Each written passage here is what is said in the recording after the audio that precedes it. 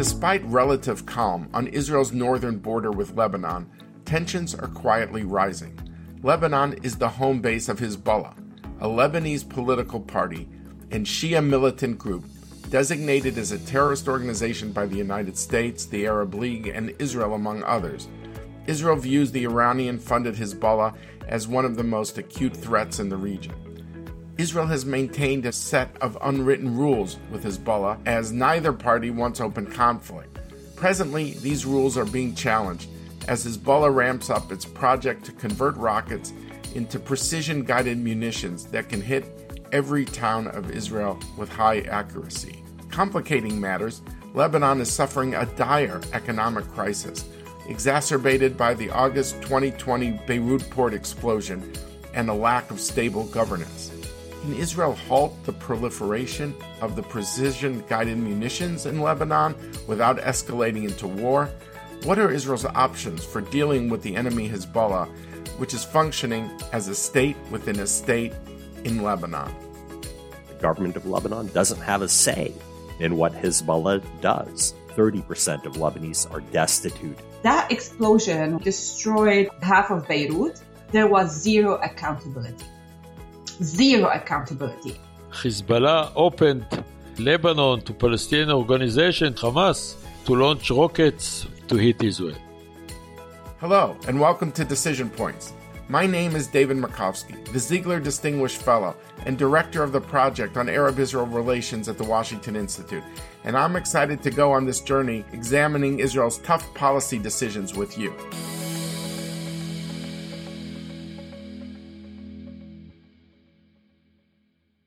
We begin with that breaking news. Israel is accusing Hezbollah of launching what it's calling an infiltration attempt on its border with Lebanon.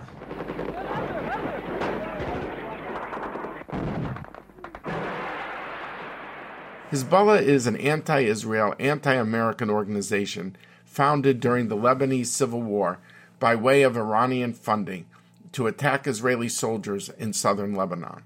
Hezbollah's ideology stems from the radical Shiism of Iranian Supreme Leader Ayatollah Khomeini. Hezbollah has a dual role, operating both within and outside of the Lebanese socio-political system. The group represents the Lebanese Shia population in parliament and provides social services the government is unable to provide, such as education and healthcare. South Lebanon is almost exclusively governed by Hezbollah, and Hezbollah often acts aggressively towards Israel despite opposition from the Lebanese government. Hezbollah's influence has only grown as a result of the 2019 Lebanese financial crisis. The Lebanon-Israel relationship has a rocky history. In the aftermath of the 1982 war between Israel and Lebanon, when Israel wanted to halt Palestinian rockets firing on Israeli towns, Iran began providing backing for the formation of a Shia group dedicated to supporting the Islamic Revolution and also expelling Israel from its southern buffer to protect against future rocket fire. Hezbollah was boosted when Israel withdrew after an 18-year-old war of attrition around that border in the year 2000. July 2006, Israel entered southern Lebanon in response to Hezbollah's kidnapping of 2 Israeli soldiers. However, the war ended inconclusively, bolstering Hezbollah's image. Today, Hezbollah has a massive stockpile of rockets. Some put that stockpile at 150,000 conventional rockets, more than 10 times the number Hezbollah possessed at the 2006 war. Hezbollah's PGM project has the potential to be even more dangerous than the conventional weapons. Compared with conventional rockets, the PGMs can target specific sites such as Israeli military bases, desalination plants, airports, apartment complexes, hospitals, the Knesset, and any number of critical sites. Hezbollah's PGM program is directly supported by Iran, and Iran sees Hezbollah as a weapon in their proxy war against Israel. Iran is concerned that Israel may hit its own nuclear program inside Iran, and therefore they see Hezbollah as a way of a second strike to hit Israel anywhere.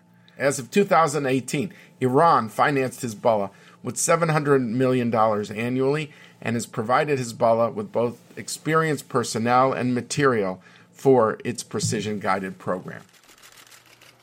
I have great pleasure in welcoming His Excellency Benjamin Netanyahu. I invite him to address the General Assembly. In Lebanon, Iran is directing Hezbollah to build secret sites to convert inaccurate projectiles into precision-guided missiles that can target deep inside Israel within an accuracy of 10 meters. With Israel stating unambiguously that it will not tolerate the production of the precision-guided program inside of Lebanon, could the delicate balance between Israel and Hezbollah be headed for rupture? Despite growing tension, no direct conflict has occurred. War in Lebanon amid an economic crisis is dangerous territory for Hezbollah, which is also helping Iran in other of its hotspots across the Middle East. Hassan Nasrallah, the leader of Hezbollah, fears that bringing Lebanese civilians into conflict with Israel would severely weaken Hezbollah's standing economically, socially, and politically. Surprisingly, Hezbollah has refused to attack Israel on behalf of Iran after the assassination by the U.S. of its Revolutionary Guard commander, General Qasem Soleimani. Israel, meanwhile, is following a similar course, desperately trying to avoid a direct conflict with Hezbollah while limiting its production of precision-guided munitions. So, given Lebanon's economic collapse, what are the implications on domestic governance and regional stability? How does this conflict affect Israel? To discuss this further, I'm delighted to be joined by Hanin Radar, Dave Shenker, and Amos Gilad. Hanin Radar is the Friedman Fellow at the Washington Institute Program on Arab Politics, where she focuses on Shia politics throughout the Levant. Prior to the Washington Institute, she served as the long-standing managing editor of Lebanon's Now news website, where she shed light on the evolution of Hezbollah in Lebanon's political system and Iran's growing influence throughout the region. David Shenker is the Toby Senior Fellow at the Washington Institute. David served as the Assistant Secretary of State for Near East Affairs at the State Department in 2018 through January 2021. Amos Gilad dedicated most of his military career to military intelligence. As chief of the Intelligence Research and Analysis Division, Amos Gilad was responsible for producing Israel's National Intelligence Assessment, apart from ongoing analysis. Currently, he teaches security and intelligence studies at Herzliyah's IDC Lauder School of Government, Diplomacy, and Strategy. Welcome to you all. Thank you. Thank you. It's great to see you. Hi, thank you, David, for having me. Thank you for doing this. I know I'm in good hands with such really great experts on Lebanon. Okay, so look, it seems that there's a split-screen reality when it comes to Israel and Lebanon. On one hand, Israel and Lebanon have not engaged in major hostilities since 2006. This is already 15 years ago, not a small amount of time.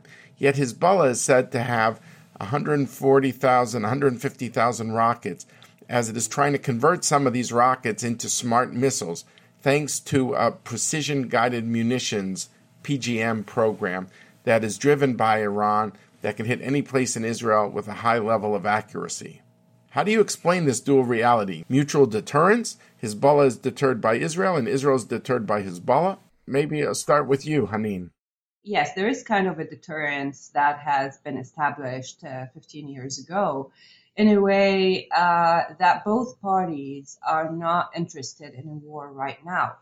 And for Hezbollah, if you think about how Hezbollah's mindset today is, they feel that because of their internal challenges, financial and regional role challenges, and the death of Soleimani and everything that has been happening in the past few years. That's the Iranian general who has led the precision-guided missile program. Qasem Soleimani. Exactly. Right. So these challenges have put Hezbollah in a position where going to a new war with Israel is not favorable now, and Iran understands that. So they realize that the threat of the weapons is actually more effective at this point than their weapons themselves. If you think about it, if they go to a war with Israel today, they do not have the ability to restock their weaponry. They do not have the money to compensate for the people in Lebanon or for their own soldiers. And they do not have the money to actually pay for this war or rebuild. Not necessarily just Lebanon, but their own infrastructure. Second problem with that is that Hezbollah's regional role has stretched it in the region to the extent that their fighting force itself has shifted drastically.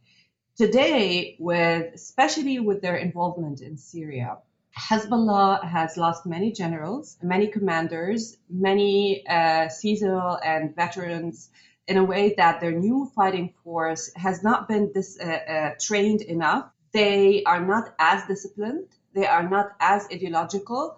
And they definitely are more sectarian than religious. So they have a real challenge within their fighting force that they really need to rebuild their fighting force to face these challenges. And without the money and without the time and with everything that is happening in Lebanon and the region, they still need to address this issue before they go to war. And Dave, how do you see it? Yeah, this has been an ongoing issue for some time. The Hezbollah has been highly committed to upgrading its arsenal. And this PGM program is serious. It did not bet at all with the killing of Soleimani. Israel is very concerned. They call this a red line. Hezbollah is preparing for the next war. But of course, they've been in another war for the better part of the past decade in Syria, helping to Assad regime to stay in power and participating in the killing of some 500,000, mostly Sunni Muslims. But while they have this increasing capacity and capabilities, there is, as always, a very real threat of miscalculation. Nasrallah said it back in 2006. Had I known that this was going to cause a war, I wouldn't have done it. And yet you see, even now, Hezbollah sending drones over Israel that are being shot down. And a very real concern in Israel that Hezbollah will try and retaliate for the killing of Hezbollahi in Syria. Nobody wants another war. It will be so much more costly than last time. But as Haneen said, the last war was extremely expensive for Lebanon. Iran rebuilt a lot of that. Qatar and other Arab states committed funds.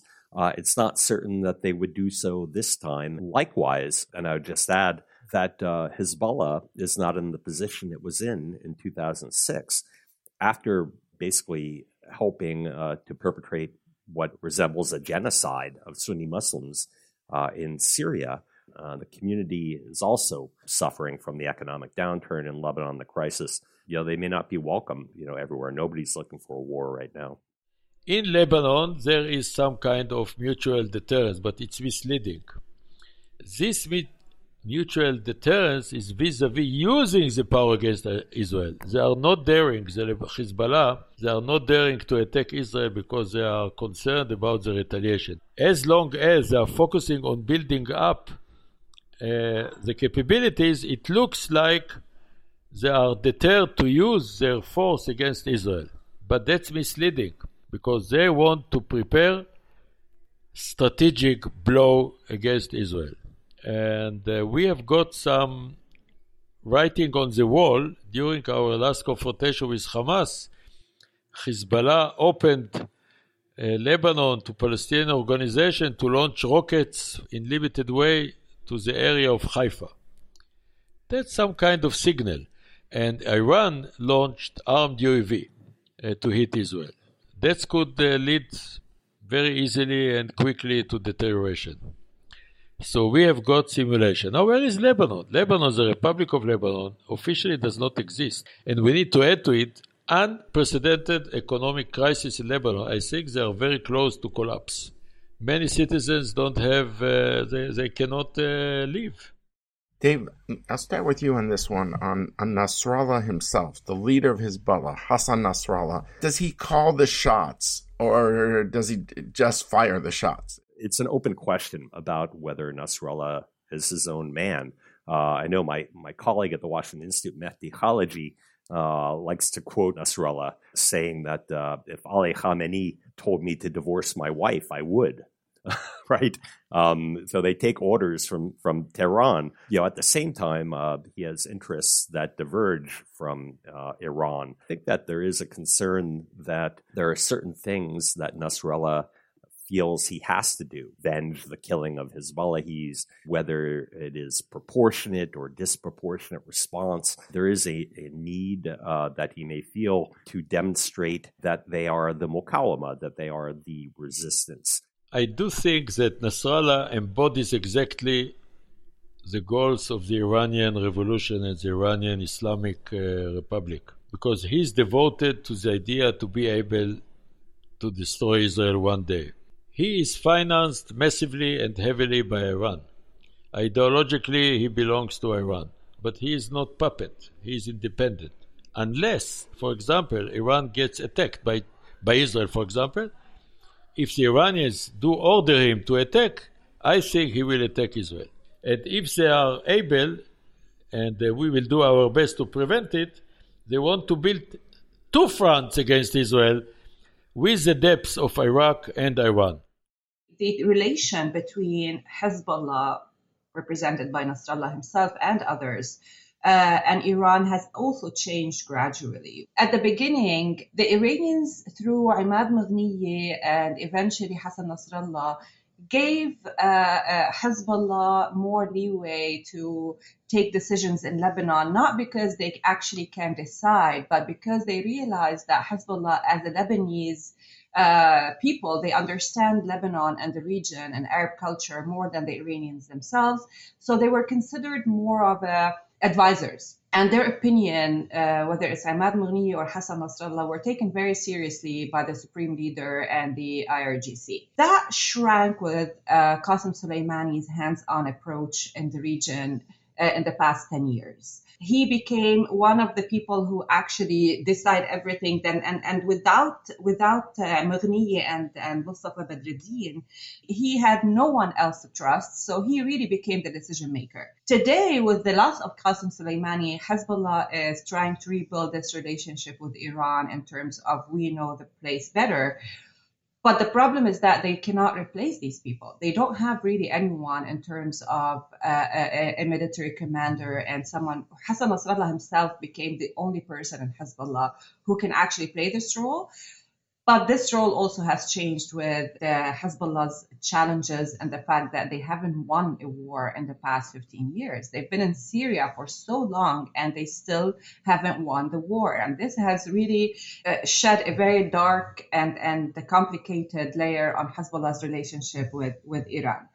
That being said, Iran is, at the end of the day, the IRGC are the decision makers. So when you say if Hassan Nasrallah has become a predictable enemy for Israel, he is predictable, but he's not really the decision maker here. To focusing on Hassan Nasrallah himself as a decision maker, whether he will decide, whether his decisions are predictable, I think it's a little bit more complicated than that.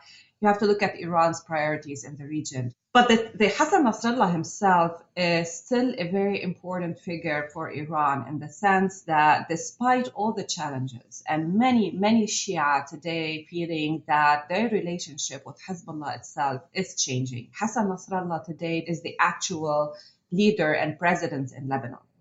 And people really see that. The economic collapse in Lebanon, the inflation, the unemployment, and everything that people are going through today in Lebanon, they see that Hezbollah is no longer the opposition. They are the authority. And this is actually making Hezbollah's position within Lebanon and within the Shia community a little bit more complicated. So many people are speaking out against Hezbollah as the authority, as someone who is actually responsible for the current situation and collapse in Lebanon.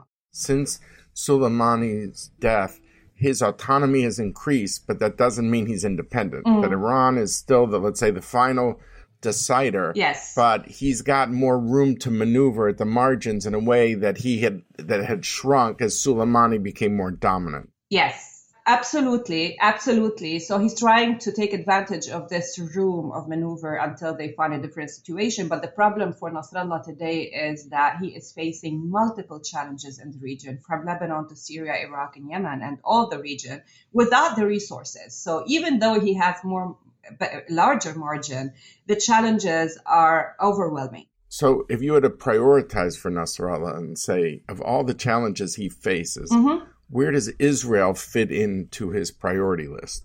Israel for Nasrallah today is really just the rhetoric and the narrative in order to keep this resistance rhetoric alive, because they see it disintegrating and dying every day within the Shia community and Lebanon in general and the region as well. He realizes that for many people in Lebanon, including the Shia community, that they've realized in 2019 that the enemy is actually within, and Hezbollah is the authority, and Hezbollah is responsible for smuggling subsidized goods from Lebanon.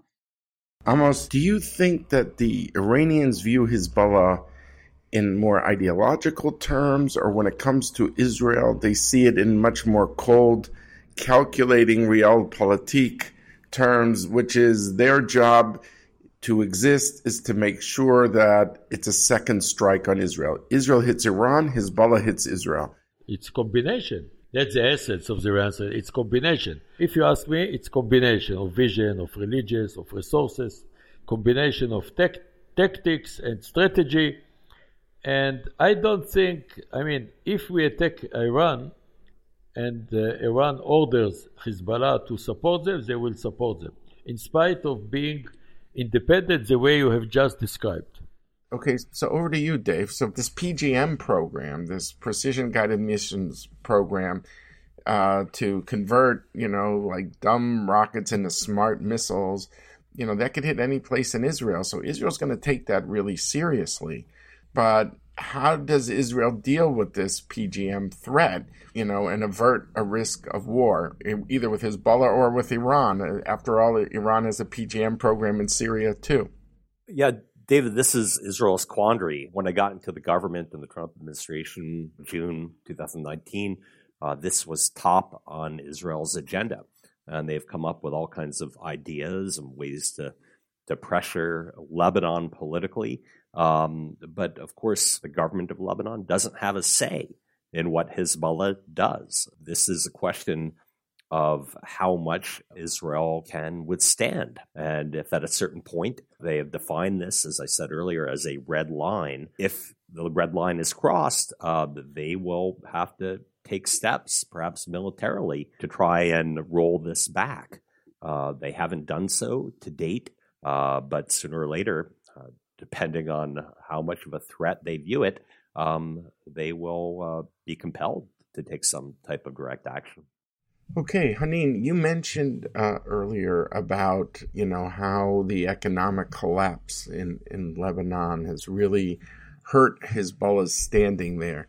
And of course, we all witnessed this horrific explosion of the Beirut port in August 2020 in the middle of a crowded city, the great fury that was kind of unleashed at Hezbollah in its aftermath.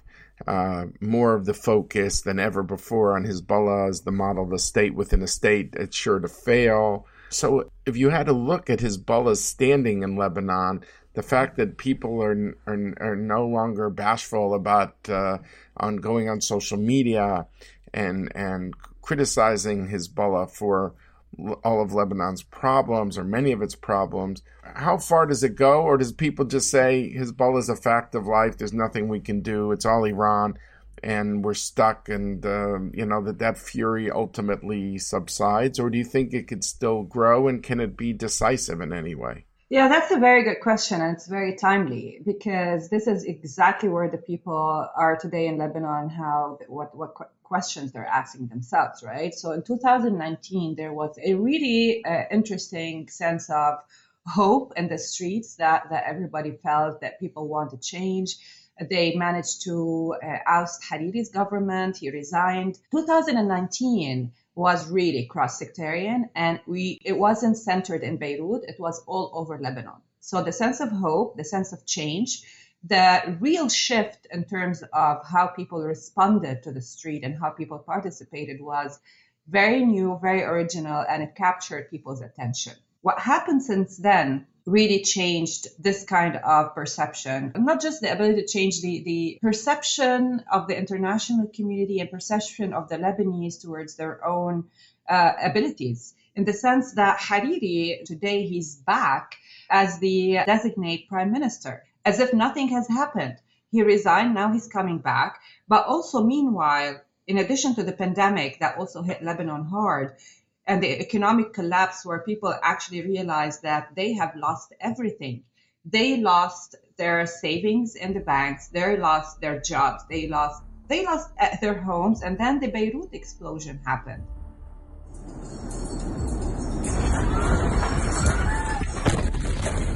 Breaking news from Lebanon. The capital, Beirut, has been hit by a massive explosion. Dozens of people are said to be injured, and there are some reports of people trapped under the Prior to the blast, dozens of bags of fireworks were being stored in the same warehouse as that stockpile of ammonium nitrate, which acts as an accelerant in a fire. The huge blast at the port sent shockwaves across the city, destroying many buildings and blowing out windows several miles. Investigators in Beirut, Lebanon, are working to find out if Tuesday's gigantic explosion was caused by negligence. It not only destroyed half of Beirut, it actually destroyed whatever hope left.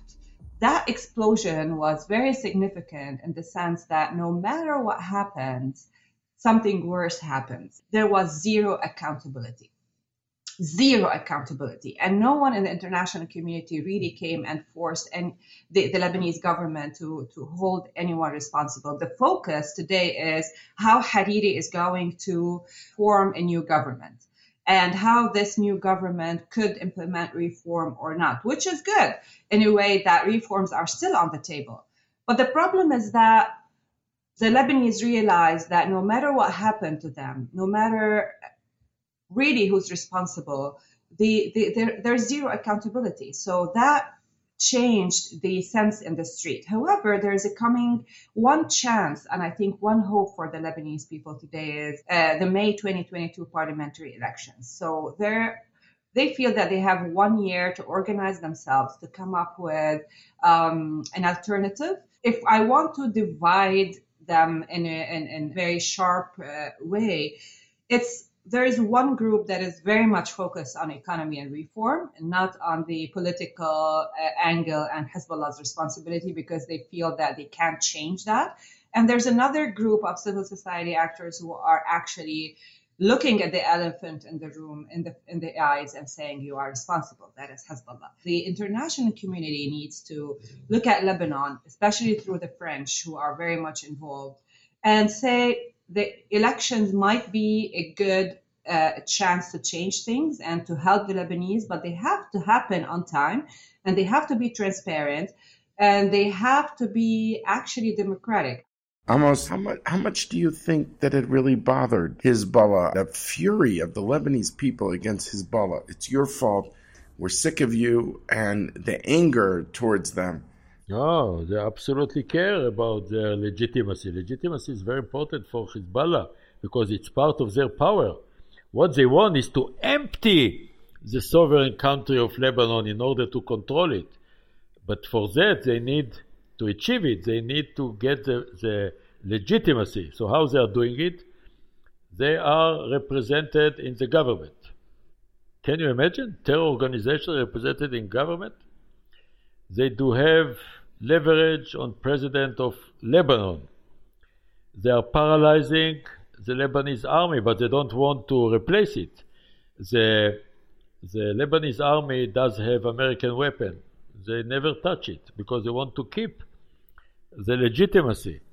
They do bother about the impact of this accident or incident in Beirut. That's why they have done their best to contain any violent demonstrations against them. They do care a lot. So just to follow that one thing up, so therefore, is the United States correct in trying to provide aid to the Lebanese armed forces as a potential counterweight to Hezbollah? We used to argue with United States, either it was a Republican administration or Democratic. There is traditional policy. We need to keep what we can keep. It cannot weaken Hezbollah. The Hezbollah is bypassing them. They are Hezbollah ignoring the government of Lebanon. I think the policy of United States is not successful, and they know it. However, what can be done? First of all, we need, in the whole world, not to distinguish between political Hezbollah and military and terror Hezbollah. It's the same organ. What is the difference between Nasrallah as a leader of political Hezbollah and Nasrallah as a leader of terror? He kidnapped Israeli soldiers, the Iranians and Hezbollah kidnapped Americans. What is the difference? They are the same. Terror is terror. So we can weaken them. It's not done because of political reasons. It's a perception that if you weaken them too much, Hezbollah will take over completely. I don't think there will be any change, whether it comes from Republican president or Democratic president. It's traditional, deeply built in the American perception. Let me talk about the maritime border. Dave, when you were leading the Middle East Bureau of the State Department known as Near East Affairs, you devoted effort on trying to delineate this maritime border between Israel and Lebanon. It's not just a merely legalistic issue for our listeners, because this would enable Lebanon to pump Eastern Mediterranean gas like Israel does. And with Lebanon in the throes of this economic collapse, as Hanin has said, you would think that pumping gas would be something that would be popular with the people at large, even though Hezbollah doesn't want people to have revenue sources maybe outside of themselves. So what is the problem?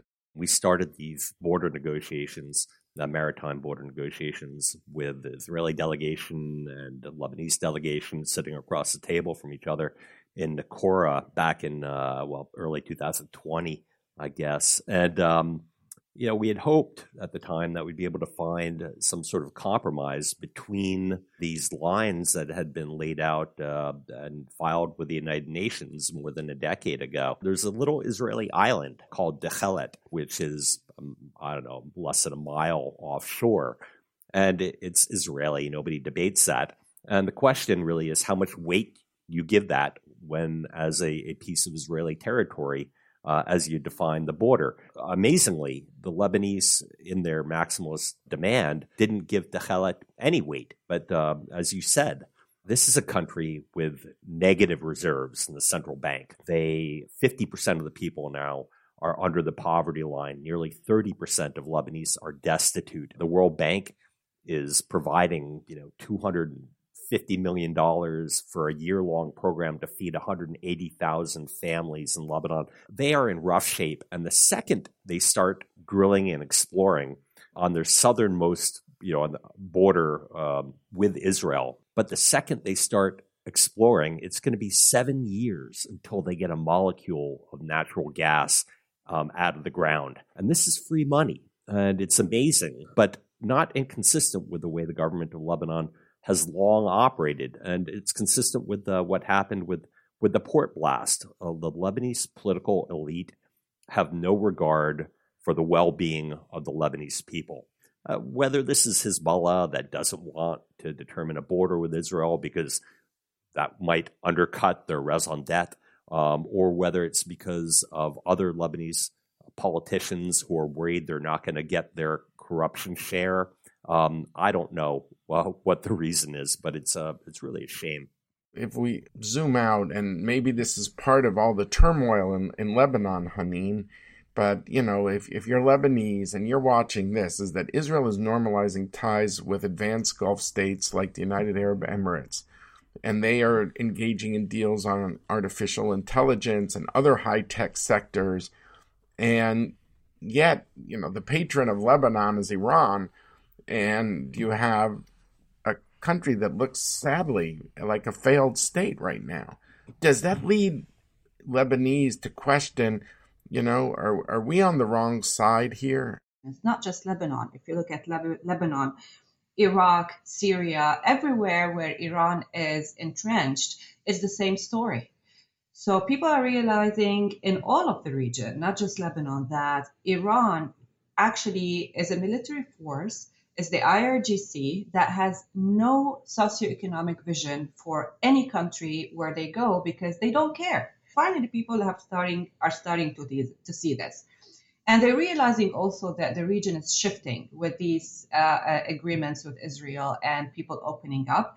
And at the same time that actually Israel is not the main enemy for them anymore. That doesn't mean that they are ready for the Lebanese people are ready for a peace agreement today, because at the end of the day, Hezbollah is still there. But the moment this is not an obstacle, I think the Lebanese people will be very happy to follow suit. Do we want war? This? And basically we lose everything, sacrifice ourselves for something that we don't understand anymore? Or do we want peace, where we actually can start rebuilding Lebanon, rebuilding actually state institutions, civil society, bringing back this private sector middle class? The choice is very clear. It is very sharp. And I think a lot of Lebanese are starting to realize that it's not actually a choice anymore. It's very clear that everybody wants peace. No one wants war anymore. It's a process. So this is not saying that the Lebanese are happy today to sign a peace agreement with Israel tomorrow, but it has started. And it's interesting, and I think it's amazing that it's really grounds up. It's not top down.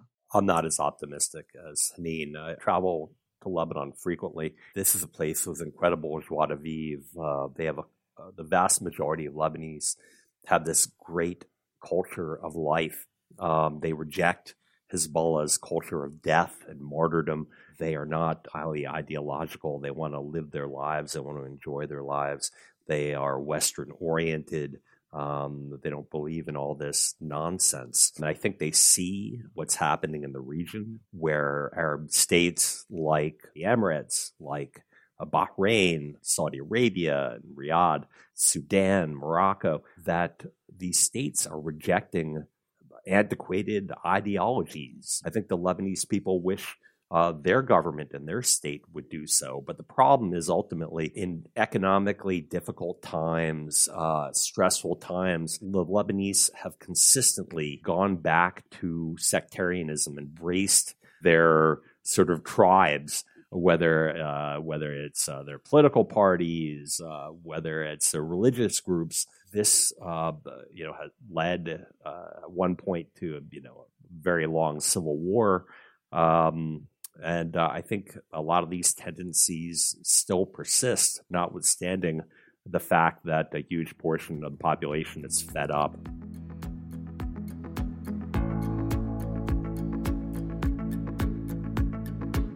We heard different perspectives today about the role of Hezbollah in Lebanon. It's clearly facing much more pressure domestically due to the economic collapse, due to the explosion of the Beirut port, and the like. More and more people are questioning its tactics. And so the question is, will this really limit Hezbollah? We definitely heard how they're facing all these other problems in the Middle East because they're trying to assist the Iranians. And this issue of fighting with Israel might not be as prominent as it was. And yes, it has more autonomy for decision-making after the death of Qasem Soleimani. But more and more, the public realizes a state within the state does not work. And therefore, people want to question about Hezbollah's role going forward. Is it being held hostage? Is the whole country being held hostage by Hezbollah? This is a debate that was once unthinkable to be held in Lebanon that is now more thinkable. Does that mean it will be decisive in eliminating Hezbollah's role? This is a whole different story. But something is going on in Lebanon, and it could be a race between questioning of Hezbollah's role within Lebanon and the precision-guided munitions program, which is done to accurately target every city in Israel. This is the race inside Lebanon that all of us will be following in the time ahead. I want to thank all of our listeners from all over the world. I hope you join us for all of Season 3. Please go to your favorite podcast app to rate, review, and subscribe to Decision Points. And tell your friends. I also recently published a book co-authored with Ambassador Dennis Ross called Be Strong and of Good Courage: How Israel's Most Important Leaders Shaped Its Destiny. I want to thank all of those who made this podcast possible: our coordinator, Sheridan Cole, and our researcher, Alex Harris. I also want to thank Jeff Rubin, Scott Rogers, and Carolina Krauskopf of the Washington Institute. And finally, Richard Myron and Lindsay Riley, our production team at Earshot Strategies. Thank you all.